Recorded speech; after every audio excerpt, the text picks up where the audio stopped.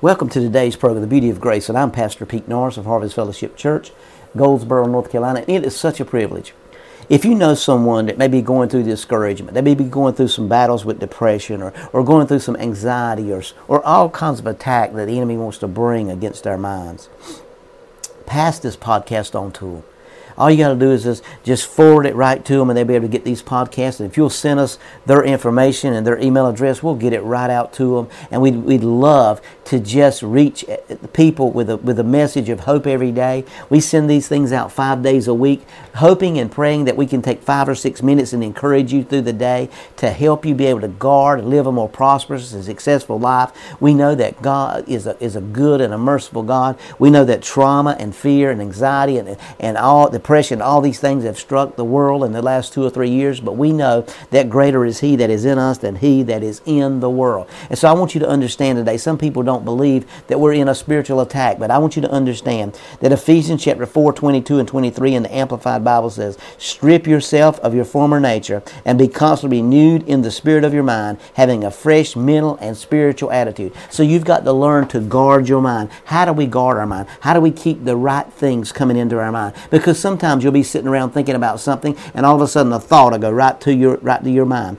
You know, the Bible says in 2 Corinthians 10 and 5, to demolish arguments and every pretense that is set itself up against the knowledge of God, we can take captive every thought to make it obedient to Christ. So we got to bring those thoughts into where we think like Christ. When the enemy plants a thought, you know, the Bible says, set your mind on things above, Colossians 3 and 2. It means that we must constantly choose 24 hours a day to keep our minds on the positive things of God. If you put your mind on negative things, you know, Philippians 4 and 8 in the Amplified says this Apostle Paul provides a great list of which we can evaluate our thoughts. If you're not thinking these things, then you're not thinking the things that you need to be thinking. If whatever is pure, whatever is lovable, whatever is lovely, whatever is kind, whatever is winsome and gracious, if there is any worthy of praise, think and weigh and take account of these things. So think on things that are pure, think on things that are lovely, think on things that are whole and lovable, think on things that are kind, think on things that are winsome and gracious. You know, when you're thinking, let those thoughts line up with the Word of God. If you have a negative thought to shoot in your mind because the enemy's planted that negative thought, sometimes you can get a negative thought by something you see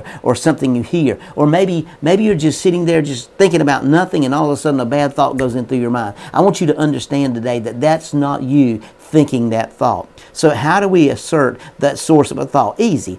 If it's discouraging, destructive thoughts, if it brings fear, worry, doubt, or unbelief, if that thought makes you feel weak, insecure, inadequate, I can guarantee you that thought is not from God. Now, here's something we really need to understand, because a lot of people believe that when those thoughts come and condemnation comes and all those things come that are negativity, we think it's the Holy Spirit saying, you know, you need to straighten your life up. But the Holy Spirit, after you get born again, does never tell you how bad you are again. It's only going to tell you how righteous you are. So when you understand when that thought pops into your mind, you need to get rid of that thought immediately. If you dwell on the enemy's lies and his negative takes root, it'll create an enemy called a stronghold in your mind. Now, a stronghold is a house of thoughts. It means it's more than one thought, which attacks can be launched. In other words, how do we overcome these thoughts? Because the first thing that happens to you, if you dwell on the enemy's lies and his negative takes root, it creates an enemy stronghold in your mind from which attacks can be launched. In other words,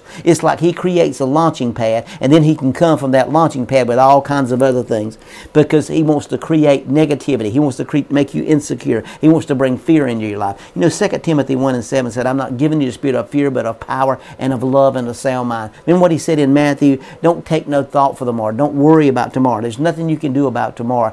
He's only giving you grace for today. Tomorrow He'll give you a grace for tomorrow. Yesterday's grace is gone, but today He's giving you a grace. If it's fear or doubt or unbelief, any of those things, if it's making you feel insecure, inadequate, or weak, you know I guarantee you that's not the thought from God. If you'll feed that thought and you let that thought begin to grow, it'll get bigger and bigger and bigger and bigger. But you make a quality choice to keep your mind focused on the good things of God and experience His best for your life. You must be especially on guard during times of adversity, in times of personal challenges. When trouble strikes, often the first thoughts that come to mind are not positive thoughts. Negative thoughts and fear bombard us from every possible angle. Right there, we must choose to trust God and to know that He has great things in store for us. Sometimes you just got to talk to yourself. David said, I've learned to encourage myself in the Lord. Have you ever lay in bed at night and you're just laying there and thoughts are just bombarding you from every direction, all kinds of negative thoughts?